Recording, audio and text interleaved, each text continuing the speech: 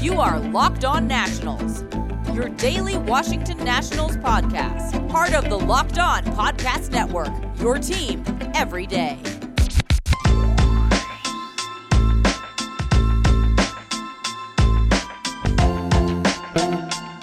Hello everybody, Josh Neighbors here from the Locked On Nationals podcast. It is Monday, May 31st, 2021, and on the show today we have a Nationals series to discuss. They get swept by the Brewers in 3 games. We'll break that all down and more on today's show. Happy Memorial Day to everybody out there today. First off, I want to start the show by thanking everyone who has, does, and will serve this country. You all just make everything in this world, for us here in America possible, living these really blessed lives that we get to live. So I want to thank those people on this day, like Memorial Day. We remember those people who fought and died for our freedom. So we just want to say shout out to those men and women who serve our country and serve it day in and day out. Really just want to thank them. There's never enough words that we can say to thank you all. So hope everybody is enjoying their time today, remembering why we celebrate this day, but enjoying time with your families, out at the lake, whatever you're doing, watching baseball. If you're doing that, it's how you enjoy. Hope everybody is enjoying their time here on Memorial Day weekend. Really difficult weekend for the Washington Nationals. They get swept against the Milwaukee Brewers. We'll go through each game, but the idea is this at this point. The offense is not good at all. It is a bad offense. They are a bad offensive team. They are not putting enough guys in positions to be successful. They're not having good at-bats consistently back to back to back.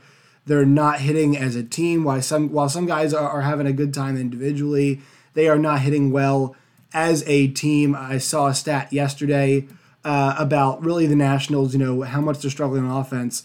And I'm trying to find it right now, but it was 3 teams, I believe. Yeah, here it is, from Mark Zuckerman yesterday. The Nationals have scored 3 or fewer runs in 28 of their 49 games, slightly better than the Yankees or Pirates. And I think they've scored 3 or fewer in their games, in 29 games. And I think those teams have probably played more than the 49 the Nationals have played, just because the Nationals have had some scheduling. Obviously, the first series of the year they lost, so they're a bit behind in terms of number of games played. Let's go through the series. It got postponed on Friday night. They had a doubleheader on Saturday. The Nats dropped that one 4-1. They made Peralta look really good, and we knew Freddie Peralta has had a great year so far. He goes 7 innings, 4 hits, 1 walk, 7 Ks. Patrick Corbin, 5 innings, 4 earned runs, 5 Ks, and 2 walks. So Patrick Corbin continues to struggle. That for him, that for maybe for a Joe Ross or a John Lester, I would say, hey, look, if the offense was doing okay, that kind of start keeps them in the contest maybe. But with the way this offense is going right now, it's not. And also with the amount of money that Patrick Corbin has paid and the expectations for Patrick Corbin, that is not a good enough start. And then it's the fact that those starts have been piling up for him now. And I really don't have much analysis on the Corbin start other than it looks like what we've been seeing from him. This is consistent with the Patrick Corbin that we've seen this year. This is not new. The hit numbers were not actually as high as they normally. 4 hits for him is pretty low compared to the average start for Patrick Corbin. So good on that end. He just allowed some early offense, but this month he's got a 4.29 ERA, which is a lot better than what he had been doing.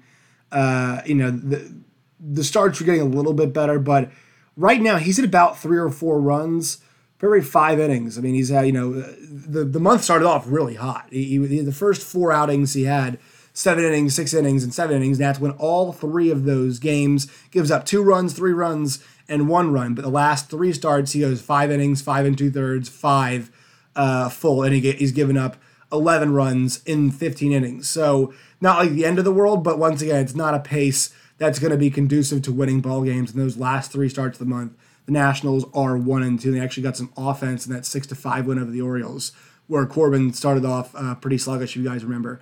They went down in that game. But yeah, 4-1 in 7 innings is the final score in this one. They really did a good job of getting to the Nats.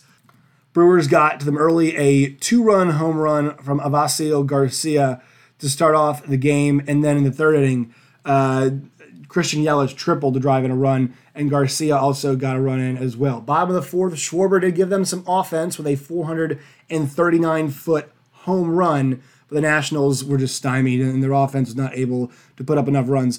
Look, they only allowed 4 hits the entire game, and then it's only a 7-inning game, but 4 hits, they allowed 4 runs on those 4 hits, though, and that was the issue for them. Nats got 4 hits of their own. They put runners in scoring position once. They left 3 guys on base. The front 3 guys in the lineup went 0 for in this game. Turner 0 for 2, Soto 0 for 3, Bell 0 for 3, and then Kyle Schwarber 1 for 3, which is not bad. But I mean, if you take it into account what the front 4 of the lineup did in this game, a 1 for, what is it here? I mean, a 1 for 10 or 1 for 11, whatever it is, with 1 walk, which is what they had, courtesy of Juan Soto, not going to produce enough for you. Andrew Stevenson was 2 for 2 in this game, so you like seeing that. But, besides Garcia, or besides Castro, Schwarber, and then Stevenson, they did not hit enough. And the problem is those guys are, they're spread out in the lineup. Stevenson's the back part of it, and Schwarber and Castro are together, but they're 1 hits together. We came at separate times, so it was not really enough to power the Nats in any meaningful way, right? It really didn't do a whole lot for them this weekend. Now, a couple notes here coming out of it. Luis Garcia got an MRI after injuring himself Saturday afternoon, so that was something that happened in that 4-1 game that we have to mention. Luis Garcia obviously getting called up for the Nationals this year, and so his day ended, which was crappy to see, and then Josh Harrison had to come in for him in that spot. But yeah, it looks like he's going to be okay. It looked like it's just a hamstring, a slight hamstring injury, and I think after the MRI, got an MRI on it, and it said he's okay. So Dave Martinez said, quote, he got a really bad cramp in his hamstring. We couldn't loosen it up, but I think tomorrow we'll probably send him to get an MRI to make sure that's all it was. So in the morning, we'll send him to go get that. So I actually don't think they have the MRI yet, but by all indications, they just think it's going to be an issue. He went down to the ground. It was kind of a freak thing that happened, and they think it's just a cramp, but they pulled out of the game into the abundance of caution. So the Nationals fell 4-1 in that game. They then turned around on the Saturday night game, and they lost 6-2. Now, in this one, this was a John Lester start. 4 innings, 5 hits, 1 earned run, 4 Ks. That's good. That's for Lester. I mean, I know it's only 4 innings, but really 4 innings in a 7-inning game is that kind of equates to like a 5 or 6 inning start in a 9-inning game, right? Probably I would just say it's like 5 2/3 for a game that's 9 innings long. So 74 pitches. He did a good job there. The problem was Daniel Hudson got tagged later in the game, but the good news was that this game was a little bit more competitive. The Nats got on the board. Ryan Zimmerman doubled and scored Trey Turner. And then the Brewers evened it up in the 4th. The Nationals in the bottom of the 4th, though, got one back and made it 2-1. But the rest of the way, they got touched up here. Colton Wong drove in a run in the 5th. Urias doubled. Jackie Bradley hit a sacrifice to make it 4-2 in the 6th. And then they put Sam Clay in, and a couple more hits yielded 2 more runs. The Nationals, obviously not built to sustain any offense, were not able to get the job done. Ryan Zimmerman, though, did go 2 for 4 in this game. Juan Soto was 0 for 3 with a walk. Trey Turner was 0 for 3 with a walk as well. The Nats did get 8 hits in this game. They only scored 2 runs. They were 1 for 9 with runners in scoring position, and they left 11 guys on base. This is a story that we keep talking about. The Nationals cannot hit with runners in scoring position. These are opportunities. 1 for 9 does not get it done. The Brewers, conversely, were 5 for 12. Now, couple things there. 1, they had 3 more opportunities, runner in scoring position. 2, they took advantage of them. 5 for 12 is excellent. And here's the thing, you don't always have to be 5 for 12. Sometimes 3 for 9 gets it done. Or if you get 15 runners scoring, a chance 15 runners scoring position, 3 for 15, 4 for 15 can even get it done for you in some settings. You got to take advantage of these opportunities. Leaving 11 guys on base. They don't put 11 guys on base every game. We talked about last game. They got 4 hits across the board in the first game earlier in the day. They scored 3 runs total in the entire day. They scored 3 runs total in the entire series. They've got to do better. in these situations, if they want to have any shot of competing this year, and look, it looks like right now, I mean, they're lucky because the division's not that great, but this is heading in the wrong direction. It's heading in the wrong direction fast. And it's because the offense can't pick up anything. Look, a game where they scored 6 runs, sure, not saying the Nationals could have won it, but the situational hitting plays a factor in this game. So Wanderers, also the bullpen, not as good as we normally see it. Wander Suero gave up a run, as well as Daniel Hudson gave up 3 runs, which we're not used to seeing. Sam Clay gave up a run in 1/3 of an inning, and then Paulo Espino actually worked a scoreless inning, which was good to see for Paulo, but he has not been in many high leverage spots. All right, let's take a break. When we come back, we'll have a little discussion about the 3rd game of the series, a Sunday game. But first, a word from our sponsors. Today's Locked On Nationals podcast is brought to you by Sports Trade. You guys heard about Sports Trade? It's where fantasy sports meets the stock market. It's amazing. Sports Trade takes fantasy to the next level. It's like Robinhood, but for fantasy sports. Their platform allows you to buy and sell shares in your favorite players, just like real stocks. Finally, a fair and exciting way to cash in on your knowledge of sports. And they just added baseball to their platform, so check it out today. Making money with Sports Trade is as simple as player values rising and falling based on 2 factors. 1, their statistical performance in each game as compared to their projected fantasy points in that game. The more points scored, the higher the value. 2, good old supply and demand. The more demand a player has, the higher their value goes. Sign up for Sports Trade today and discover the fun, exciting, and profitable ways of sports trading. Go to sportstrade.com today. You'll be amazed. Don't sit in the sidelines anymore. Get in the game at sportstrade.com. Today's show is also brought to you by Locker Room. It is a great app that I enjoy going on every single week. It's like live chat rooms. It's like Discord, but audio version. There's chat rooms where you can go and converse with sports fans like yourselves, and myself, podcasters, personalities, anything. Any kind of sport you like, college football, college basketball, soccer, baseball, NBA, all those rooms. You can join those communities. It's kind of like Reddit or one of those things where just people are talking about their favorite sports in chat rooms. So go to Locker Room, download it on your iOS or Android apps today. Locker Room app, go check that out. Changing the way that we talk about sports. All right, so the final game of this series, the Nationals took a 3-0 tumble against the Brewers. Max Scherzer against Brandon Woodruff, and both guys I thought delivered. Max Scherzer giving up the 2 solo home runs, he gave up a 2-run homer in this game, and that was the only offense that Max allowed the entire game. And look, we've seen this before. It's nothing new for Max, but in my opinion, it shouldn't be cost them games. They got Vasil Garcia with a 2-run home run again, and then Narvaez, I forget how to pronounce it, but hit a home run in the 9th of Austin Voth to make it 3-0, but the game felt like it was over at that point because the Nationals' inability to score. So Max Scherzer was great.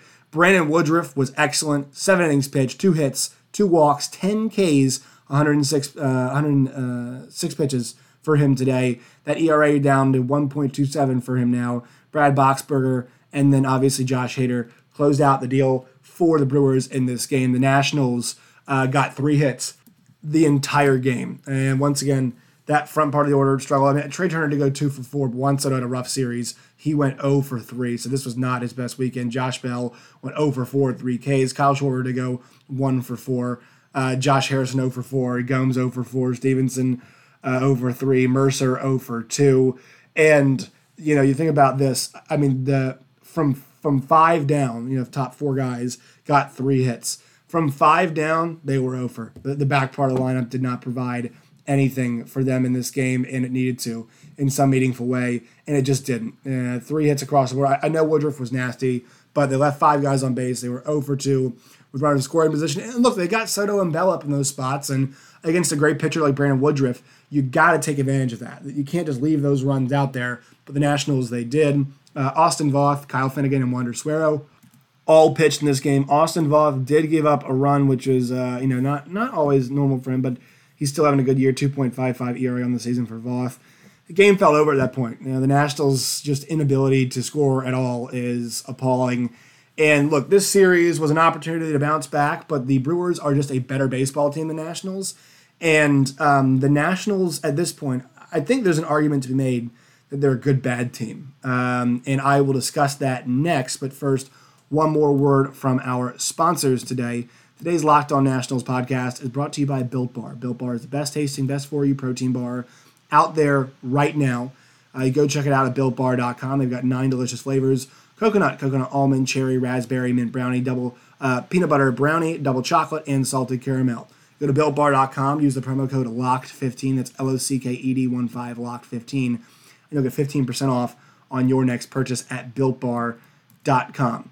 So the Nationals are a good bad team. And the reason that I say that the Nationals are a good bad team is because you look at the teams this year that they have had success against. Their 2 sweeps came against the Marlins and against the Orioles, 2 teams that we do not think are very good. Against good teams, Atlanta, I know they're not that good, but Atlanta is at least, a reigning division winner.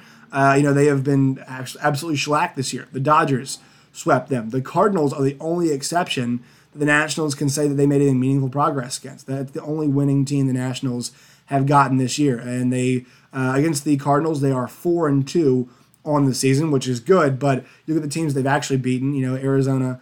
I believe they took what from Arizona? They split the first part and then they won a couple. So I think they're 4-3 on the season against them.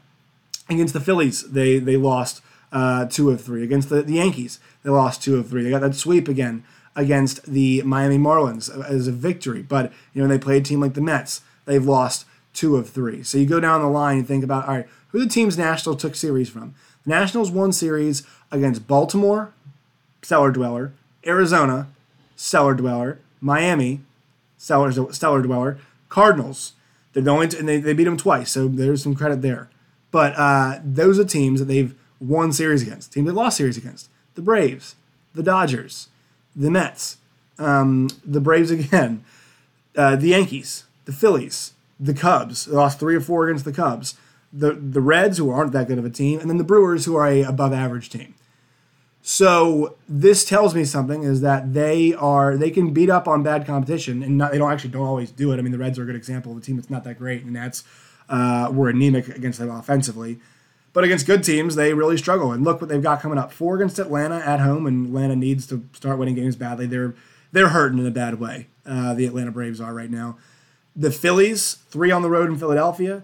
Tampa, 2 against them, and they're a good team. And so you look at this stretch coming up for the Nats.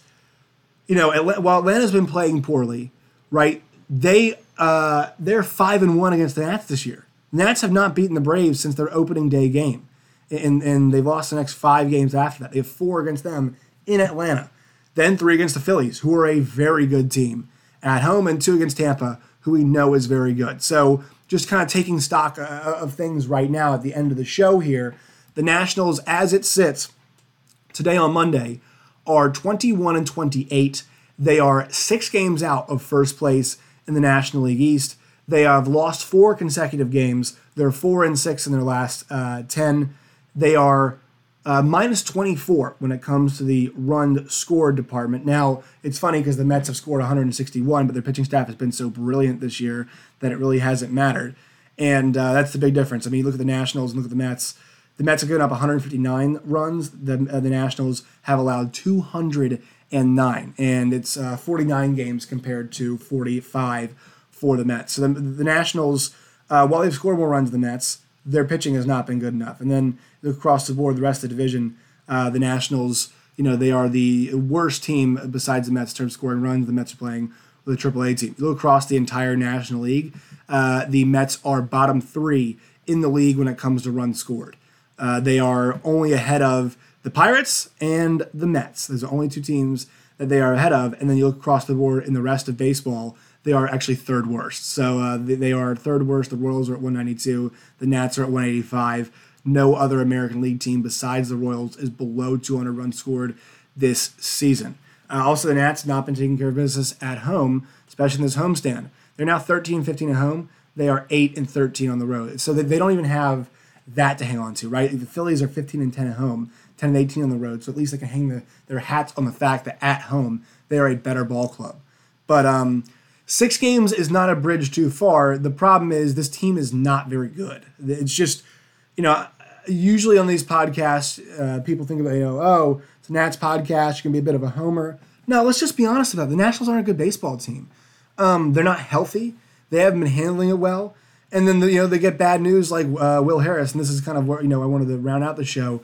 Really horrible news that Will Harris, his season is over. He's having surgery, or did have, or I think he either did or has gotten it, basically getting it done ASAP. Thoracic outlet syndrome is what he's got, and he's going to have surgery for it. So Will Harris's season is done.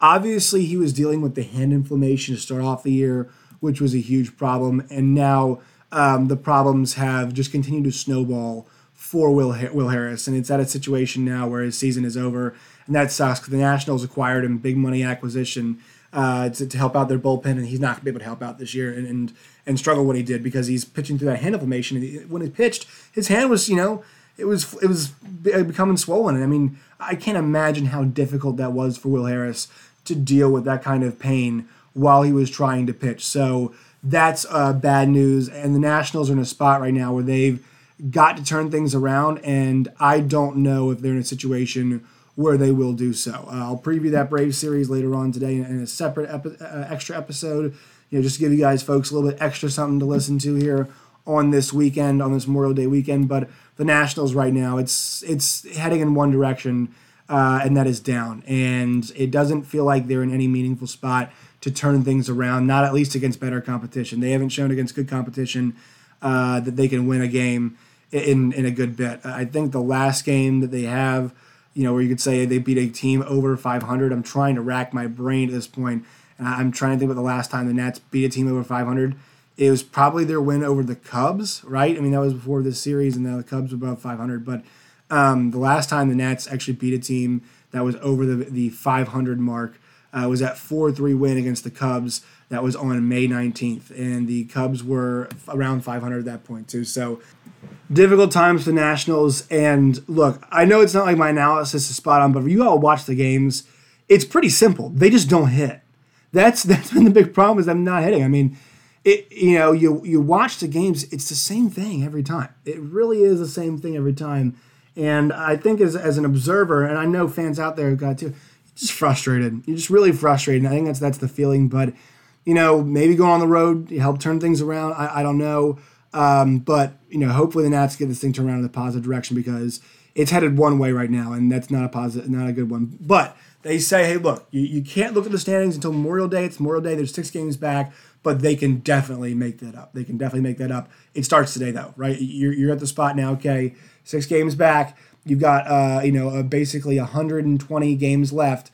But you can't keep falling down into a pattern, where you got to fight your way out and play really good baseball all summer long to be even in the playoff hunt. It starts now if they want to be around competitive at the All-Star break, right? Because the trend right now says that they won't be. So it kind of starts this week, I think, if the Nationals really want to decide to make this thing a season or not, because the Mets are starting to get their guys back. The Braves, this is a team that they've got to turn back, right? Because the Braves, I think they look at the Nats and say, hey, we can build some momentum off these guys. These are guys that we own right now. So it starts this week with the Braves. All right, that will do it for this edition of Locked On Nationals podcast. Make sure you follow us on Twitter at @LO_Nationals. You can follow me at Josh Neighbors_. Until next time, my friends, as always, stay safe.